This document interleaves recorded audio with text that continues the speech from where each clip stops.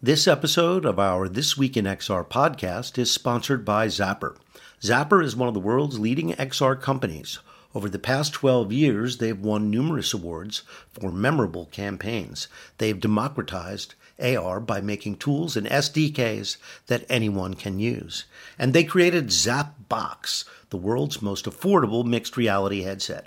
Most recently, Zapper worked with Unilever to create an enhanced QR code called Accessible QR, which enables packaged goods to speak to the blind and partially sighted.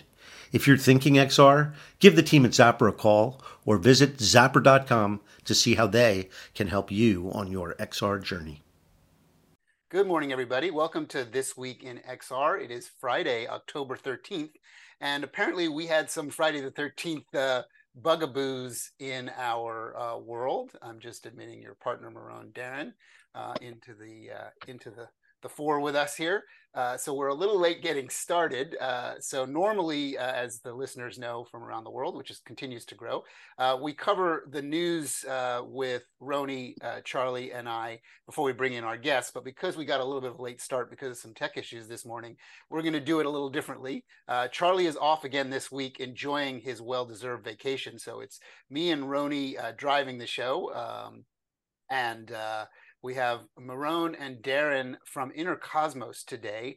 And Meron I've known for quite some time. Roni is known for quite some time. We've all been in the mixed reality scrum for many, many years.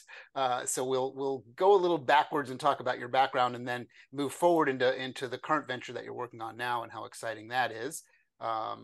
Obviously, we will not dwell on this today because it is a technology podcast and not a political podcast, but it is important to note and just reflect for a minute that our ties to Israel from everyone on this group are extremely strong. And Israel is a bastion of technology and innovation. And it is very, very stirring and important to us. And we're spending a lot of time on that. So we can take, a minute to talk about that if you guys want to reflect on that at all. But from my standpoint, I have tremendous amount of personal friends and work colleagues all over the region. So we're paying close attention to that. But there's plenty of other places to get that news. So we will not dwell on that. But Roni, I know you probably have a moment to want to reflect on that today. It would be insensitive for us not to reflect on that for our listeners. Yeah, Ted, I think the only message is we just hope that everyone involved, there will be an end to this sort of violence and peace. And there could be so much productivity and wonderful things happening out of that part of the world, which does a lot. And maybe just a reminder to our audience that I know for myself personally, I know Marone's had that experience. I'm sure, Ted, you have that, we have friends from all sides, right? You could be friends with people from the country you're from or your relatives are from. But you could also be friends with Muslims and Palestinians and Arabs and others. So I think it's good to remind everyone, even though there's a very horrible war going on, that there are even today way more friendships and good things going on. And we hope that extremism just moves away and we can do productive, great things in the world. So that's my take on it today. Totally agree. And, for someone that's been there many, many times, the reflection of what's going on the war front is not a true reflection of the humanity that's actually there between multiple cultures and multiple people outside of those little veins of the terrorist cells. And of course, the tremendous toll that they can take in moments like this is terrible. But your point is very well taken that the real humanity of people connecting to each other of multiple religions, multiple cultures, being there, being in person with that, is very different than this moment in time. So I think that's important to remember. I will add one more thing, Ted. Like this whole week, it's just been on a very human level, thinking about the normal jovial discussions we have each week on XR and just the more light and joyful discussions I have throughout the week with all sorts of people. It's been very, very difficult to think about tech, to think about the fun, cool, creative things we get to build when you're just seeing such horrifying things happening. So it's just it's been a very heavy week. So anyone listening, it may not be as light and joyful as it usually is, but hopefully it'll be informative. Yeah. Meron and Darin, would you like to briefly introduce yourself? And if you want to make a short comment on this. I think it's important and relevant because I know you guys have deep ties to that area as well. But what we will talk about after we talk about the news is your company, Intercosmos, which is a brain-computer interface company, which we have a tremendous amount of fascination and a healthy amount of skepticism about. I will be very candid around. So we want to really dive in, and I think a lot of our listeners will have a good amount of skepticism about this too, which is healthy and important, and a good debate and discussion on that is valuable. But please feel free to start us off with any thoughts that you might have. Then we'll dive into this week's news, and then we'll discuss your company. Yeah, I'll get started. As Roni mentioned, really, really sad week in the region. I don't want to go too deep into it, except to say that my heart really goes out to the prisoners, their families, and just everyone who, the families of those who passed away last week. It's just a really, and both sides that are trapped in between sort of Hamas's doings. Yeah. I don't see this as a Palestinian thing. I see this as a Hamas thing, and it's really sad. And that's a lot of compassion, a lot of love for everyone there. We'll be talking about it. That's my in private settings with friends and family, and your thoughts are absolutely on point. Darin, last word to you, and then we'll dive into something other than that for a few minutes. Yeah, I mean, I'd like to add that this has been a very sad week. I feel badly for people on both sides. A small percentage of the people involved here, Hamas, have caused all of these troubles for Israelis and Palestinians. That is completely unnecessary. And unfortunately, it's going to be messy to clean it up. And I wish both parties on both sides the best going forward, and hope for peace in the near future. I think we all appreciate that and echo that. And now we're going to sort of kick into our world of this week's innovation news and things that are happening. Some really interesting stuff that's going on. The last word I'll say on that is that the interesting thing about Israeli culture is that strong level of innovation that permeates through so much. If you do a little research into the things that came out of that little stretch of desert over the last 50 years, it has really changed the world of technology. They're probably the most innovative place on the planet and innovative culture on the planet. And I had some of our work colleagues that are in Tel Aviv. We had a big Zoom meeting with them this week, and it was business as usual. They are all about keeping moving on and pressing on, and that was really encouraging. So, okay. Ted, I just have to say something on that. I work with a lot of startups, have my own startups, but I work with a lot of startups around the world. I have a startup friend in Israel. As we're talking, there's basically a rocket raid. He keeps the Zoom going. Yep. And is in the bomb shelter without missing a beat, no wavering in his voice, still optimistic. Yeah. And is like, it just, I'm like, do you want us to stop? He's like, no, let's keep going. And I spoke to another friend this morning, and he was in a very similar situation, kind of in a bit of a shelter, and just very like, nothing is going to stop moving forward. They're not going to stop life. So right, we had the exact same experience on our side. Anyway, back to our show. Okay, so and Roni, for some reason your video is a little choppy and slow today, but your audio is coming in fine. Most people listen to the podcast for Meron and Darin's perspective, so it's not that big a deal. But your voice is coming in fine, Roni. So not sure why. You're probably just more Friday the 13th drama. At any rate, all right. So welcome back again to This Week in XR. A couple of things on the news front to talk about and go through. The Unity CEO has left the company. John Riccitiello, I'm probably not pronouncing that name exactly right, announced his retirement from this giant multi-billion-dollar gaming company that went IPO about 3 years ago, spiked up really high, has settled down into kind of a trough a little bit. Unity just recently laid off 600 people. As we know, Epic just laid off around 900 people. So that's about 10% of both of those companies' workforces. Recitilio is leaving the board. So that may suggest that it was not his idea to leave, but they attempted a different economic model, which you probably all know about, and caused a big fervor amongst developers. They retreated back from that, but clearly the fallout from that is significant and not particularly happy. So Ted, a direct comment on that. Like I met some of the founders of Unity early on when I was building Magic Leap.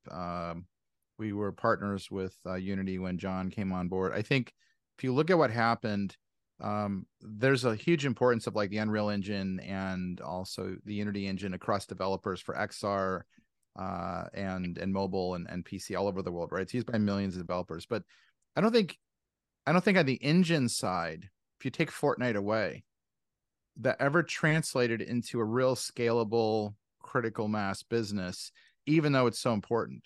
Just kind of odd, right? And I think Epic has the I guess temporary luxury of having a hit game on their hands. But if you take that revenue away, it's a very different looking company. I think Unity, there was a lot of belief that somehow this was this key engine to unlocking the metaverse. That was one. But I think the real stumble was just alienating and aggravating all of the love Unity developers had for the company in the last weeks and months. I mean, there was such an uproar, which you knew this was going to happen, because how are you so disconnected from your developers? Right. And understand. I think when you're so disconnected. Yeah, but the economics are one thing, but if you just don't have that understanding with your developer and community base who really loved Unity, right, something had to happen. And I think this is like, I guess, the appeasement and hopefully a reset of that company, which I know a lot of developers love and depend on, but they were very the way it went about and how it all happened. I think it's a good signal for anyone building a platform with an ecosystem. Stay in contact with your developers. Very hard lessons for a lot of people, right, but especially one that had millions of developers that count on it every day, who just thought of it as their bread and butter, and this like disrupted their lives. And I hope they bring someone in who can, hear that message and make it right and still build a successful company. Yeah, totally agree. And to that point, in fact, a friend of mine is becoming the interim CEO. Oh, is he? I was going to say a friend of mine is becoming the interim CEO. I don't know if it's announced. I'm not going to say who it is, but I do know who's becoming the acting person. So no, I think it is announced. I don't know if it's confirmed. It's James Whitehurst, who was the CEO of Red Hat on the Linux side. So yes, we'll see how that culture starts to propagate. Jim. The whole Linux has been through their up, down, and sideways. If you're listening, Jim, we're rooting for you.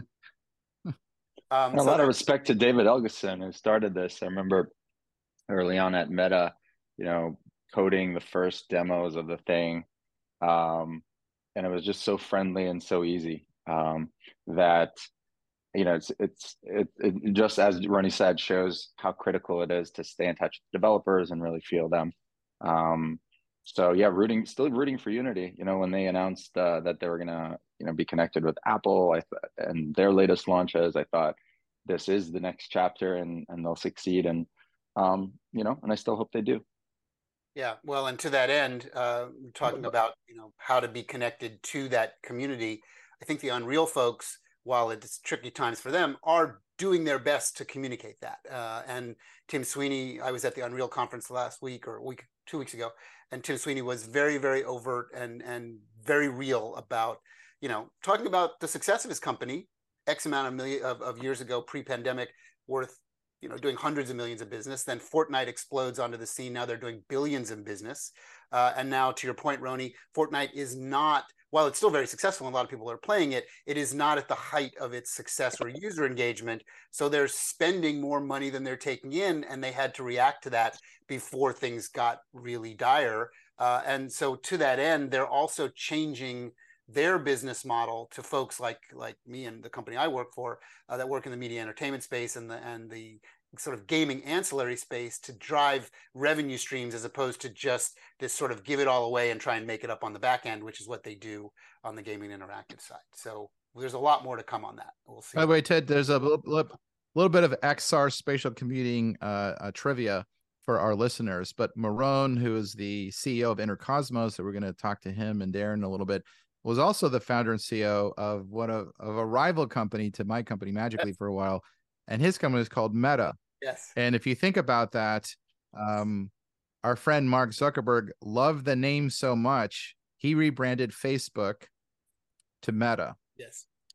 Which basically was Meron's original company. So just a little Meron bit of trivia for the listeners, and we're going to dive into that in about, I don't know, 7 or 8 minutes, but Meron gets a huge amount of credit for recognizing where the world was heading and his device. And we'll talk about this in a minute. So let's keep going with the news and then we'll talk about it. Speaking of devices that you wear in your head, the Meta Quest 3 has been released. You can order them. Some of them are shipping and they're going to be shipping waves of them. As expected by a lot of us that track this business very closely, 2 things have happened. The reviews on the device are excellent. They keep making more progress from a price performance delivery device that starts at $500. Let's say the average user price is going to spend between $600 and $700 to get the one with more storage and a better strap on it. So well under $1,000. The device does relatively good true color mixed reality, video mixed reality, which we can talk about because you guys were both in the belief that is not the future, and I'm a big believer of that pass through is a more important tool set. But to bring costs down and to make something commercially viable, they're doing what Apple is doing right now, which is video pass through. But the Quest 3 is smaller, more nimble, actually technically, believe it or not, slightly heavier than a Quest 2, but because the standoff of the device is less in front of your face, the pull down effect, the perceived weight is less. So wearing it at the conference and doing some development with it, it is very, very comfortable to wear. And I think they're on the right track. I think they learned a lot from their misses on the Quest Pro, took the good things about it, incorporated it into the Quest 3, are selling it at a price point that they believe people can afford. That's all on the positive side. There are lots of reviews on all the tech blogs, TechCrunch, CNET and Engadget, etc., that are commenting very similar to my experience with it and having done a number of mixed reality gaming and entertainment experiences on it. It uses the next-gen Qualcomm chipset, which we're going to talk about that news in a minute, which is breaking news. So even a lot of our listeners may not know this because this is just hot off the presses. But better graphics across the board on a Quest 3. And if you look at some of the popular apps like the Golf Plus VR app that had fairly good graphics on a fully mobile device, without tethering it to a computer or any kind of big graphics card, the new Qualcomm chip does a much, much better job on that. The new graphics co-processors are doing a better job on that. So things look better, which is good. And I got firsthand chance to look at all that. So I'm excited for others to check that out. On the potentially sort of overblown again on people believing that the success of virtual reality is going to go mainstream anytime soon. The rumors are, and I don't know if this is much confirmed, I doubt Meta will ever confirm this, not the original Meta, Meron, the current Meta, that I think they were estimating 6-7 million devices being sold this calendar year. I think they're now lowering that, downgrading that to maybe 1.5 to 2 million devices. And we'll have to see how that goes. But I think maybe once the word gets out and people trying it to their friends, these things will sell fairly well. But we're still not talking about, mainstream gaming PlayStation. That doesn't surprise me. I see Facebook Meta as having a inverse problem to what Roni mentioned with Unity. Whereas with Unity, they were very developer focused, then gradually disconnected a bit, and now seeing the challenges there. Quest and that platform actually did a good job of connecting with developers and opening up tool sets really nicely. Their hardware is evolving nicely.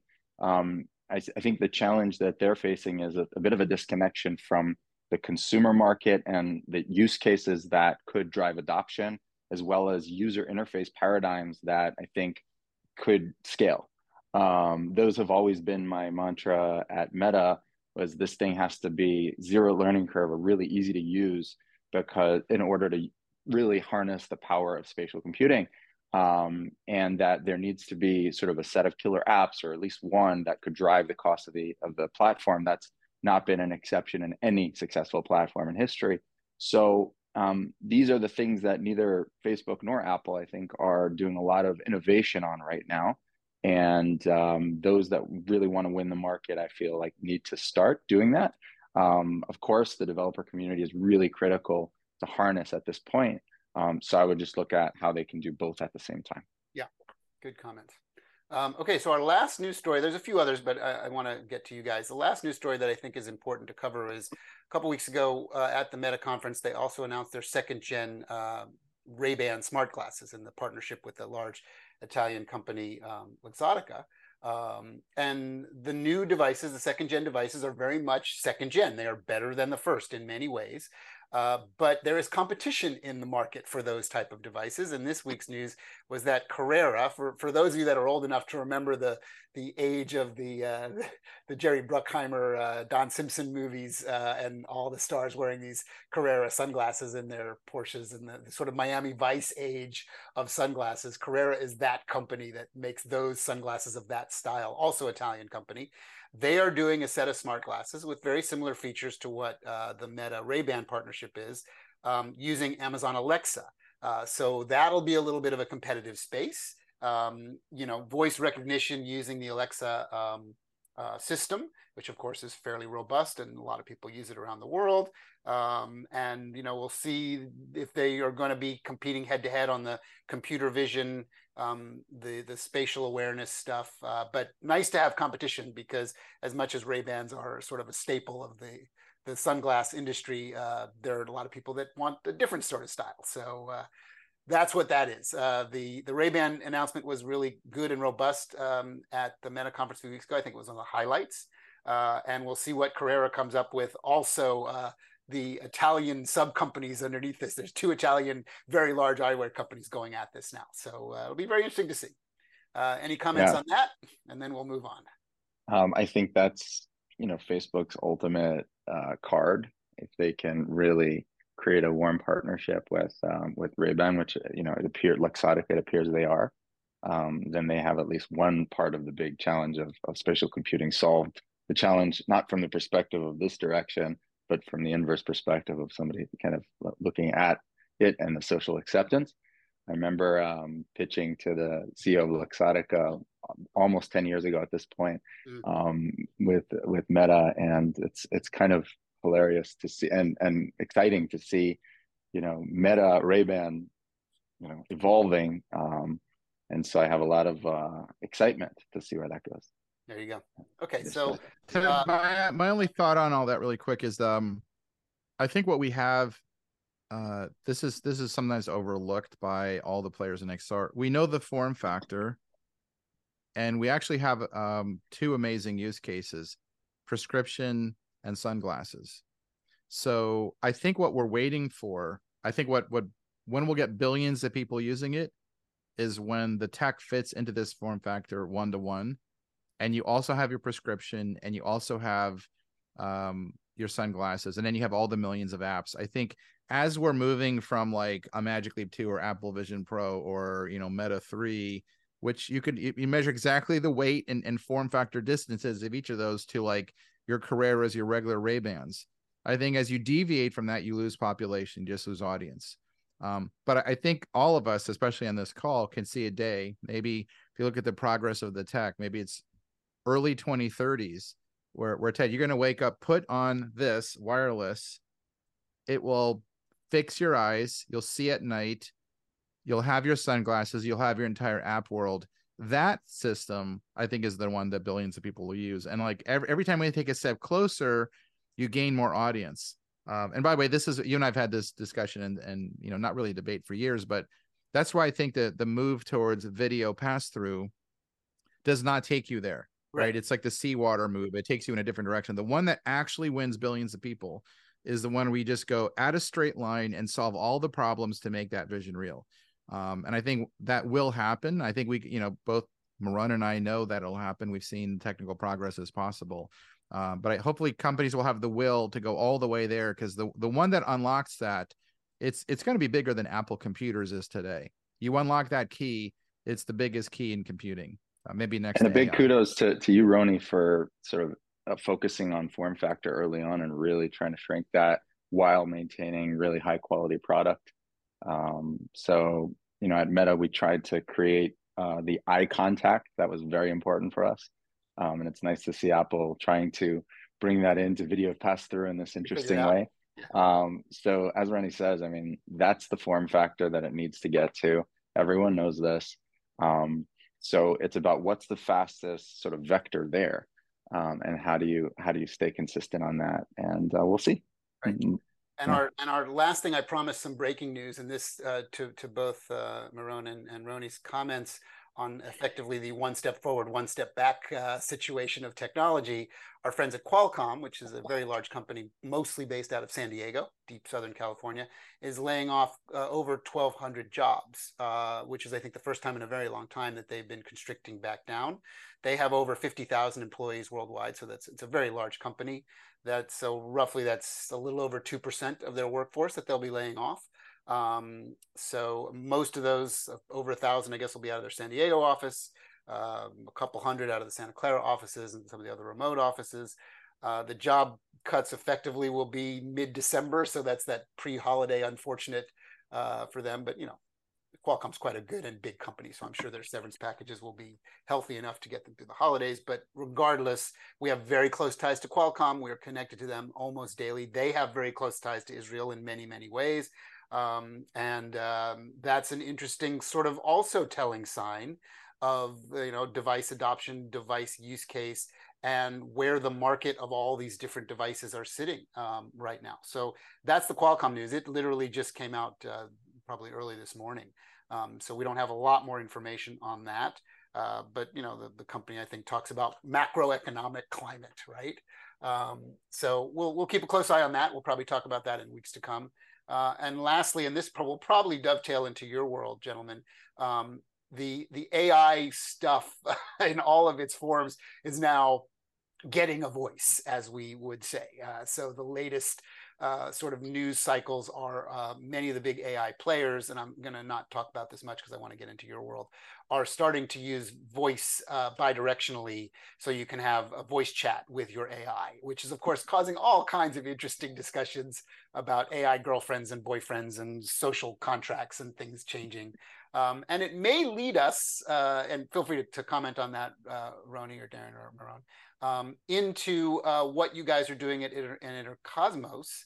And let's probably get a level set on your company as it stands now. Then let's go back in time a little bit, talk about the original Meta mixed reality device, which was remarkable in many ways. I used it many times in its cycles at various shows and sort of private development work, and had early development units in our worlds for me working in the studio. So if you want to, what we often sometimes do when Charlie and Roni and I get into this is we go to third base before we start at first base. So it's important to maybe just give a little history of the company as it stands now, your background, your legacy, and then we can get into it a little bit, talk about some of the questions. Absolutely, I'd be happy to. Yeah, so essentially I actually am one of the people that come from that strip of desert you mentioned earlier. Right. When I had to do my mandatory service, I was in the special technology unit of the intelligence corps, building gadgets for use cases you can imagine. And then later on went to Columbia and studied computer science and neuroscience, realized the computer was a brain and the brain is a computer. At least this is what my thesis. And that one day they're going to merge. And my career became about trying to predict the market forces and events that would lead to that.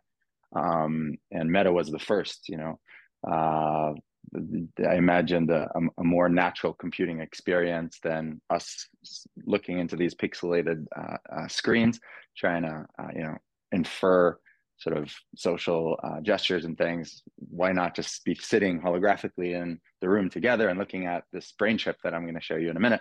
So that became sort of a vision of natural computing. And I wanted to put it in the brain, and I still do, and I believe it's going there. But 10, 15 years ago, when these original inventions happened, it was like, what's the best possible thing we can do now with the current price performance? And so we tried to bring it as close as possible to the brain.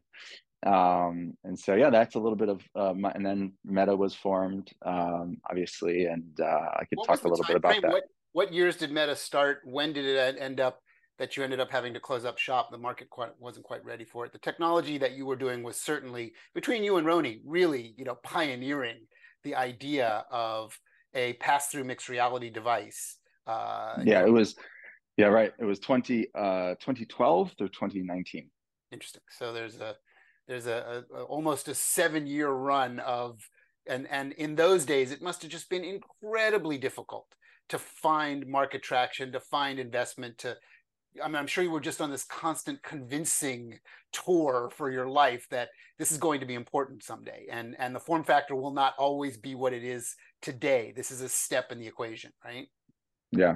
Well, it certainly was an amazing journey, one that I took a lot of take-home messages and learnings from and applied them on this new company, Intercosmos, that I'd be happy to share a little bit about as well. Right. So that's the journey now. Now, certainly our listeners like good salacious stories and anything that makes them smile and sort of, anything on the entrepreneurial drama front. So is there any insights, anything that you can tell us about the sort of your sort of end of the first real meta journey and then how the Facebook sort of absconded that name? Was there anything that our listeners might find fun and amusing and maybe even you do now in retrospect? I'm sure at the time it was probably frustrating. Well, I mean, Ronnie said it earlier. The company was sold to a private equity fund that sold it to Facebook. Right. And now the visions that were articulated back then, on stages publicly, sort of that one day somebody was going to wear a Meta Ray-Ban type glass is now becoming literalized in one of the largest pivots in technological human history. So I'm really excited to see where this is going as I come back home to home base, which for me has always been neuroscience, as I mentioned. And finally, the price performance of technology is such that I believe millions and soon billions of people could actually adopt neurotechnology. And I'm going to ratiocinate that today. And yeah, so the journey then after that happened, I met Dr. Eric Luthart, who was actually Ed Boyden, one of the top 3 neuroscientists in the world out of MIT. I met him. Actually, Sam Altman invited me when I was fundraising for Meta's Series B to Yuri Milner's house for a premiere of a little TV show called that he didn't tell me what it was, and I was like, no, I'm fundraising, man. In retrospect, that's absurd to say no to Sam Altman, but who knew what that would turn into. And then he said, well, Ed Boyden's going to be presenting and keynoting. And I have been a geek fanboy of Ed's work forever. So I said, okay, I'll be right there. I zoomed up to Yuri's house, and it turned out to be the premiere of the TV show Westworld, the HBO show Westworld. And all the actors were there, and it was the most surreal day of my life, one of the top few, and one of the outcomes of it was that Intercosmos, was discussed with Ed Boyden, and Ed connected me later on to Eric Luthart, who is one of the leading neurosurgeons in the country, pioneer of laser neurosurgery and other things. And together we eventually, a few years later, realized that this is ready for the market in the mental health world. And we came together with Susan Alpert, who's the head of the FDA device approvals division. She joined us, and later Dr. Darin Dougherty, who's here on the line from Harvard MGH, who implanted the most number of patients, as far as I know, globally for mental health with devices that are semi-invasive. And we came together and we said, how can we build the absolute best piece of neurotechnology, or colloquially a brain chip, for the largest chronic disease in the world, depression. And that's really the story of Intercosmos. So that's where your current trajectory is and where you're putting all your efforts. I would be remiss not to give Roni a moment, because it's pretty rare to have 2 titans and pioneers of true pass-through viable mixed reality on to comment on that before we dive into your current state of your efforts and bring Darin into the conversation and talk about what you're doing. So Roni, last word to you on the mixed reality side before we go into what Meron's passion is right now and how far he's come with this next piece of the technology world. Well, one thing, it's very interesting that Meron has moved from mixed reality to deep neurotech. I always thought that the field both he and I were in was a form of neurotech. And it just felt like a logical step forward. And I actually think there'll be relationships between spatial computing and what he builds in the future too. So I think there's something, if you really understand what spatial computing is, and then what he's building now, they're not like separate things. They're probably cousins. So why don't we dive into it? So now we'll dive in. Okay, so Absolutely. to start the process, to give everyone that's listening to this podcast around the world a little level set on some of the basics. How long has the company been in existence? How many people are working on it? What kind of level of fundraising, as much as you can share? Where does the company exist as a business, and what are your aims and goals initially? What are you trying to achieve in fairly base terms, so people can understand what you're working on? You mentioned implantable things, but we kind of glossed over it. We talked about a lot of stuff. So I think it's important to just spend 2 or 3 minutes on giving us the lay of the land. What is your company? How does it exist? What does it do? Sure. So in very much kind of bullets, our device right now treats the largest mental health disorder, the largest chronic disorder in the world, depression. It is a teeny tiny penny-sized device that gets slipped under the skin in a 30-minute outpatient procedure. And if a patient is treatment-resistant depressed, which means they're the third most severe portion of the depressed world, then they would put it a little bit in the bone, just like a cochlear implant. So they'll shave a little bit of the outer layer of the bone and inset this penny device there. And it works in a way that's analogous to a pacemaker sitting over the heart, sensing arrhythmia, stimulating back into rhythm. It turns out that depression, unlike what we thought, depression and many other mental and cognitive disorders, unlike the previous hypothesis, which was that it was a chemical disorder, recently been debunked. Turns out is what we call a networkopathy, an imbalance of brain networks, electrical disorder. So within depression, I'm going to zoom in, give a sentence, and then you'll see how this device works, and we can move on. There are 2 brain networks that one needs to understand. One of them is a default mode network. Default mode is the network that handles trauma and rumination. So say you get hit by a bicycle, a car, riding a bicycle, and the memory is going to be encoded by this intrinsic internal network that's focusing on your inner world, and that is where memory is encoded, and therefore this trauma. And then the rumination voice, that voice in your head that goes over and over, how I'll never be in that situation again, and oh, that bastard that cut me off in traffic and all that.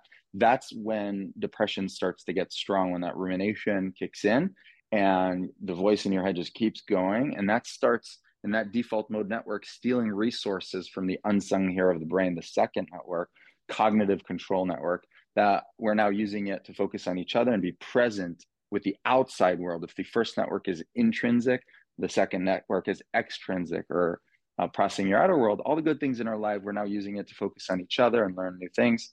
A meditation session, a good walk on the beach, a discussion with a loved one. That's all the cognitive control network.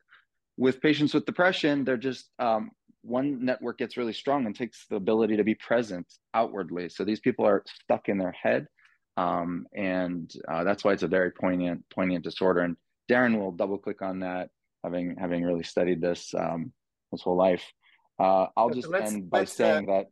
So go ahead. I said, let's bring Darin into the conversation, since we've been talking a lot. He's been listening and smiling, and I know wanting to add into this. So the device is real. Is it in clinical trials? Is it, you have one in front of right here for the small amount of people that are sitting and watching it on a YouTube channel as opposed to a podcast? So it's a little bit bigger. The one that goes into the under the skin around the brain looks like the size of kind of a Panasonic watch battery kind of thing that would go into a lot of devices. It's right? 2 stacked pennies. Yeah, right. It's exactly that size, and it sits over the cognitive control network, the network that gets weakened. And like a pacemaker will sense arrhythmia, we're sensing when your baseline goes way down below normal, and then we're stimulating it back into balance. And this device, while the form factor is incredibly novel and tiny and sort of advance is based on 20 plus years of research and stimulation in this exact spot for this exact disorder. So I think unlike other claims in BCI right now, this is really kind of hinging on a lot of well understood science, a science that folks like Darin have been accruing for decades. And I'll pass the mic to Darin to add or modify anything I've said. Great. This is fascinating conversation, you guys, and thanks for having me today. So I'm Darin Dougherty. I'm a psychiatrist at Massachusetts General Hospital. I've been there. Next year will be 30 years, which is hard to believe. I specialize in mood disorders and anxiety disorders. In addition to my specialty in treating patients with mood disorders, I also direct a division at Mass General. It's the Division of Neurotherapeutics. It's really an embedded neurotech division within the department. And as division chief, I oversee all surgical and or device-related treatments for psychiatric illness. So that includes some old standbys like ECT or electroconvulsive therapy, which has been around for 100 years. We also have a TMS service, that's transcranial magnetic stimulation. We do vagus nerve stimulation, which is a surgically implantable device to treat depression. We've been involved with deep brain stimulation trials for psychiatric disorders. DBS is now approved by the FDA for OCD. I was a senior author on the failed Medtronic trial for treatment-resistant depression, although that's being revisited. So I've been involved with neurotech. I also was a PI of a DARPA project called Subnets to develop brain-computer interface treatments for disorders vets come home with. So I've done a lot of read and write from the brain, read and write studies, and have a number of patents for neuroalgorithms. So I've been involved. What's your role at Intercosmos? So you take all that, and also if you can talk about the successful ECOG trial for depression, I think that'll frame the discussion moving forward, please. Yeah, I'll try to address both of those. So another thing that we did that I didn't mention is we also did a cortical electrode on the brain surface at the TMS target. It was implanted subdurally, epidurally, so inside the skull, but above the brain surface to deliver electrical stimulation, with a wire connecting the pacemaker on the chest so that we could deliver stimulation, and showed very promising results. And a lot of what Intercosmos is doing is replicating that, but with a much more sophisticated device that doesn't have to go through the skull. And as Meron said, it really is, it's kind of like where the target is. It's really kind of physical therapy for the cognitive control network muscle. It's going to basically push that up. So and then the second question, how I got involved in Intercosmos, they found me, thank goodness. I'm very excited about this approach. But they were aware of the work we had done and our longstanding collaboration in psychiatry with neurosurgery and neurology at Mass General, and our experience in doing device trials, including implantable devices.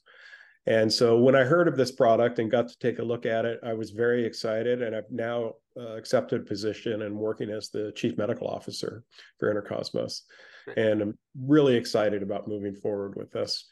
So would I be more correct or more incorrect if I use the term transducer, that this is sort of like you talked about much more invasive ways of once you got a sense of what was really going on in the brain for people that were really suffering from the most severe forms of clinical depression that couldn't be treated by some sort of drug therapy or psychological therapy,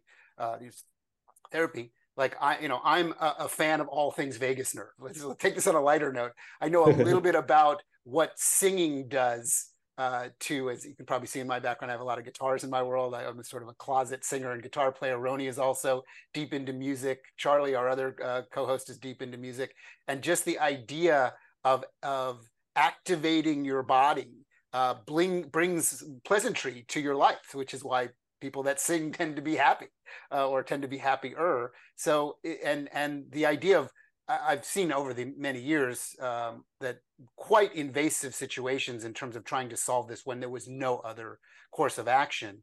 So this is something that is wireless easier tolerated, easier implanted, and probably has a pathway to a much larger patient base. Is that correct? So yeah, that's what I'm really excited about. I mean, at the end of the day, I'm in the trenches treating people with depression, so I want to get them well. Mm-hmm. But then it's how do we do that? And this, I think, because it's small, it doesn't require going through the skull. It's wireless. It's portable. The patient can take it with them at home, and the prescriptions are done digitally over an iPhone. I think this is truly scalable.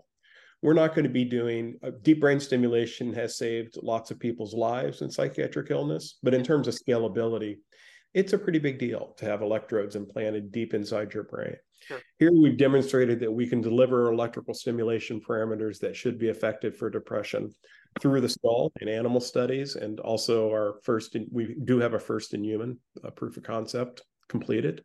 So we're in humans, which is also, I think, pretty impressive for a young company.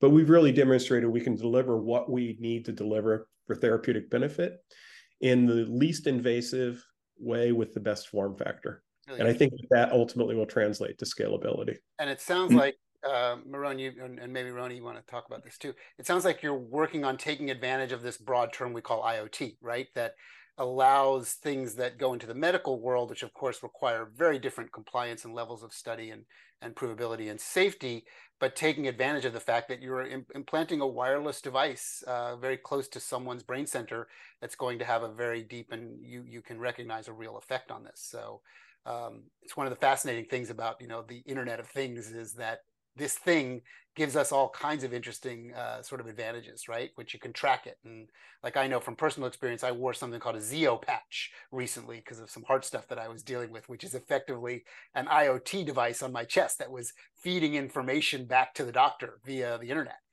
So it sounds similar to that, right? I imagine there's some capabilities that you can track remotely, Meron? Yeah, absolutely. So I started kind of showing the form factor, maybe that'll ground the answer. So if this device here, the digital pill, it's about the size of a pill, a little bit thinner, gets embedded under the skin. And then there's a larger quarter-sized device called the psychiatric prescription pod. This, from the comfort and discretion of your home when you're having a coffee in the morning, gets snapped magnetically over the hair. And what that does is it pulls the data from the implant, sending it to the psychiatrist so both you and the psychiatrist can see your depression graph, your mood graph, which is in and of itself quite novel. There have not been accurate enough biomarkers in our space to date. So that's one thing that I think can really help patients.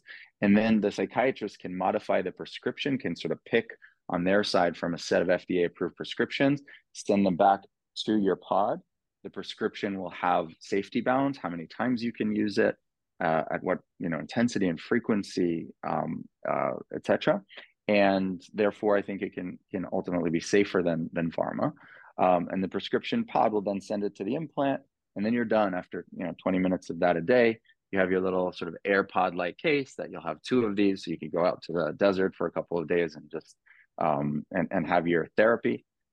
Analogous therapies, transcranial magnetic stimulation, has a whopping 80% efficacy, which in a medical device is almost science fiction. That's like, in comparison, it's about 300-400% more efficacious than drugs for treatment-resistant depression. And I think actually, before we go any deeper into the product, it is worth talking about the person that we're trying to help and kind of like who these folks are and what their life is like. So it's because that's ultimately what's going to dictate the success of this kind of a product, presuming the science that Darin has been doing for decades is on point, and it really is about the market. So to understand that, there's about 260 million folks with depression before COVID. That about doubled. So it was the largest chronic disorder in the world before COVID, and then it doubled. And then out of that, a third of the patients don't react to 2 courses of antidepressants. They're what we call treatment resistant. So there's over 100 million of them. And in the US, 5.7 million people. And some of these folks are in the darkness for decades. And it is really calcified, severe depression where you're stuck in your head, unable to feel and process emotions and outward stimuli quite as effectively. And it's what the World Health Organization considers the most debilitating disorder in the world. You can be a cancer patient, even a terminal cancer patient with a positive outlook on life. By definition, you cannot do that with treatment-resistant depression. So that's why WHO considers this the most debilitating disorder. And for these folks, there's really no solution. Drugs don't work. There's TMS, this refrigerator-sized device. There's another refrigerator-sized device called electric shock. Electric shock therapy from 100 years ago induces a seizure in your whole prefrontal cortex. It's by metaphor like pressing the force reset button on your computer, force resetting your network's into balance, but it comes with a host of side effects, amnesia, personality changes that are long lasting, and just the ick factor of plugging yourself into the wall, 5 days in a row in a hospital is enough to make this only used by out of the 5.7 million folks, only about 125,000 people a year. So just a couple percent. And then that's 100-year-old technology. 30 years ago, TMS was created to be a little bit more friendly. And it's magnetically pulsing to the exact spot we're stimulating. And it doesn't have really the side effects of electric shock therapy. And it has almost double the efficacy. Electric shock is about 50%, which is a lot for treatment resistant. TMS is now showing 80% efficacy. And there's a challenge. Only 60,000 people are using TMS. You may ask why, if it's less side effects and more efficacy. The answer is because of a compliance issue, big problem. You have to go to the doctor 20 days in a row to get TMS's efficacy. So that immediately starts a downward spiral that most people can't get through it. Yeah. Even healthy, adults imagine going 20 days in a row to the doctor without missing one appointment. Imagine these folks are the least motivated patient population on the planet. Getting out of bed in the morning is difficult for them, which really killed the TMS industry. And so what we have done is we said, okay, TMS works. It's stimulating in the right way. We know the stimulation parameters that work. The only challenge is, compliance and access. So why don't we miniaturize this thing to the size of a penny, make it really minimally invasive, 30 minutes to embed. And then you have a TMS in your head for the rest of your life. Your depression is managed kind of on your iPhone. And we think that is going to completely revolutionize the way that these patients live, and really we're here to help them. And it's great. It's incredibly admirable. These things take, really difficult roads, years and years to develop. It sounds like you're making really good progress. We're kind of coming up on our sort of wrapping it up, but there's clearly lots more to discover here. Roni, do you have any final thoughts or things you want to add into the last few questions here? And then we'll have them give information to people that maybe, or have, relatives or loved ones that are suffering from this, that they want to get more information. You can. Just a quick thought. I think, in the brain computer interface space, I've got a lot of background in it. Before I started Mako Surgical, we were looking at robotics to implant deep brain stimulation with groups like Cleveland Clinic and Vanderbilt. So I think there's a couple of camps. There's the really serious camps, like I believe what Intercosmos is doing, Precision Neuro. There's some of the Elon Musk stuff, which might be a mix of like pop culture plus maybe some real work going on. It's hard to discern. But if you look at just the serious work, there's the deep invasive stuff, like you're putting meshes on the brain, electrodes deep into the brain. What I think is really amazing about Intercosmos is they're not having to do that deep surgery, right? It's, I think like spatial computing, just accessing the brain through the retina is one portal. And I think what Intercosmos is doing is introducing a new portal that's very small, incredibly minimally invasive, that allows for precision targeting. I think there's something very profound about that, where right now we try to deal with, I would call it the malware in the human brain, right? That causes anxiety, depression, violence, psychotic behavior, sociopath, all these things. We basically bombard the system with chemicals that have huge side effects all over the body, and they don't always work, right? It's like the part of the issues we have in the world are like the psychosis and issues of the human mind we've not been able to come to grips with. Now there's a weird and interesting world we're coming to, and I think Intercosmos is creating that, which Ted, we could talk about in future broadcasts. This idea of like reprogramming portions of the brain, this precision targeting in the brain has immense benefit, but it also has this dark side to it if it gets into the wrong hands. So I feel like, but the same thing with like any kind of drug, right? You could do amazing things to help people and it could be abused. But I think Intercosmos opening up a door that could change the pathway of how we treat neurologic disease. I mean, that to me super, super exciting. And just I don't know if I have a question, but it's just more of a thought for our viewers, listeners. And as we wrap up, Darin and Meron, if you want to give us some sort of final thoughts and where to learn more, if you're either suffering yourself or know someone that's suffering from this and would like to dive into this more, I think it's quite admirable. Absolutely. Thank you. So thanks very much for hosting us. Darin, you're meeting these kinds of patients every day. If you can just add anything at all, and then I'll just speak of the status of the company and we'll wrap. Go ahead. Yeah, finish there. Yeah, I think I really want to emphasize to the audience, some already know because all of us have friends or family members who suffer from depression, but just the degree of debilitation with this illness. So oftentimes people are unable to work, or if they do work, they're not functioning at the level they would before. It affects the relationships with their families, friends, people that they love. They'll often socially isolate. They're amotivational, so don't want to get out of the house, don't want to do things, and their world just gets smaller and smaller. And it's an excruciating illness. I love working with this population because it's so gratifying when you get them well. And one of the things I'm excited about with this device is, again, something we have a very strong sense is going to be highly efficacious, that can be used in a lot of people who otherwise don't have access to care. I mean, we haven't talked about it, but think about third world countries. They have power.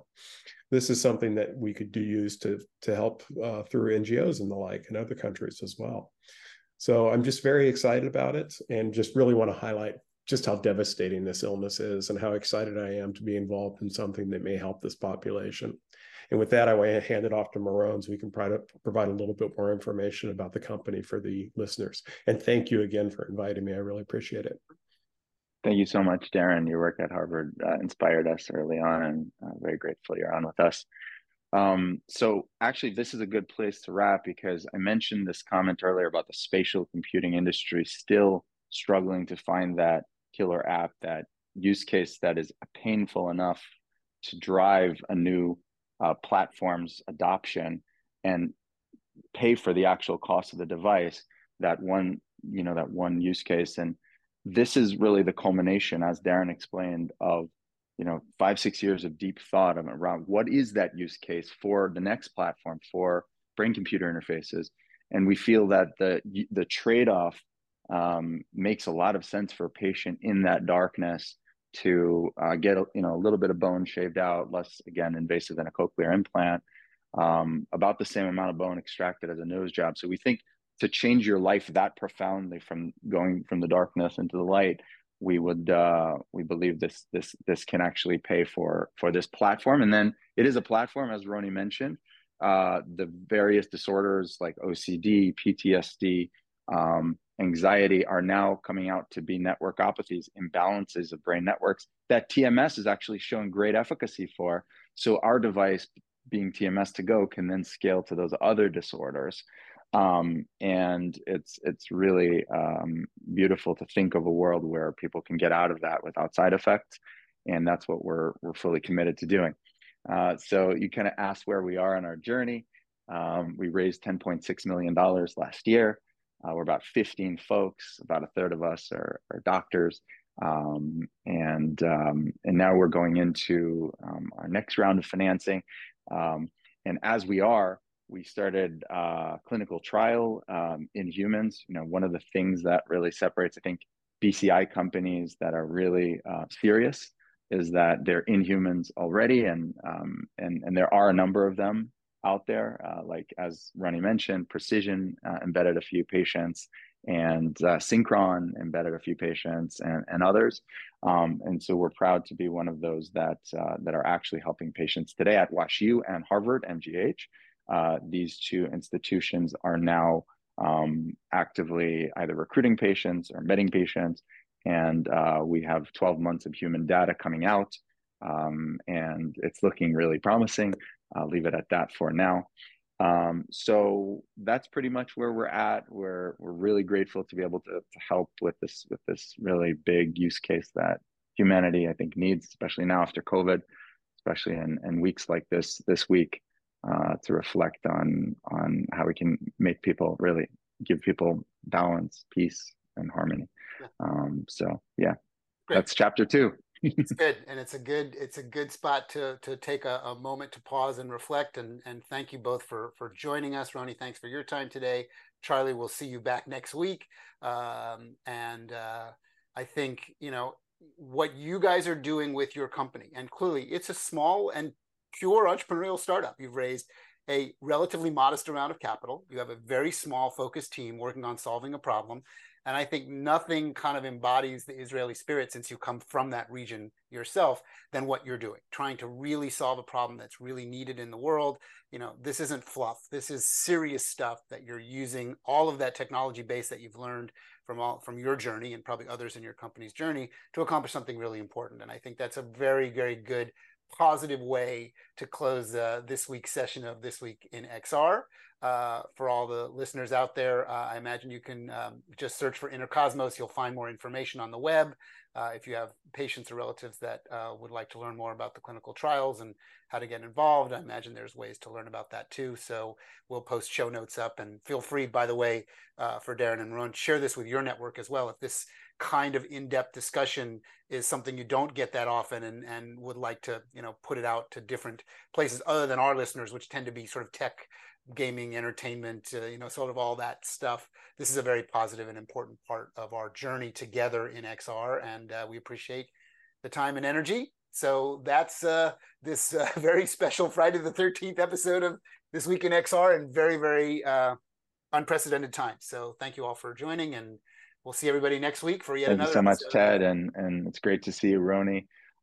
You're right. Spatial computing is a form of neurotechnology, and it's nice to see this tight group of people converging on that, and I'm grateful, everyone. If anyone has any folks that want access to our clinical trials, you'll find them on our social, you'll find them on our website. And my heart goes out to all the folks in Israel that need it. And yeah, thank you. Thank you, everybody, for joining, and we'll see you next week.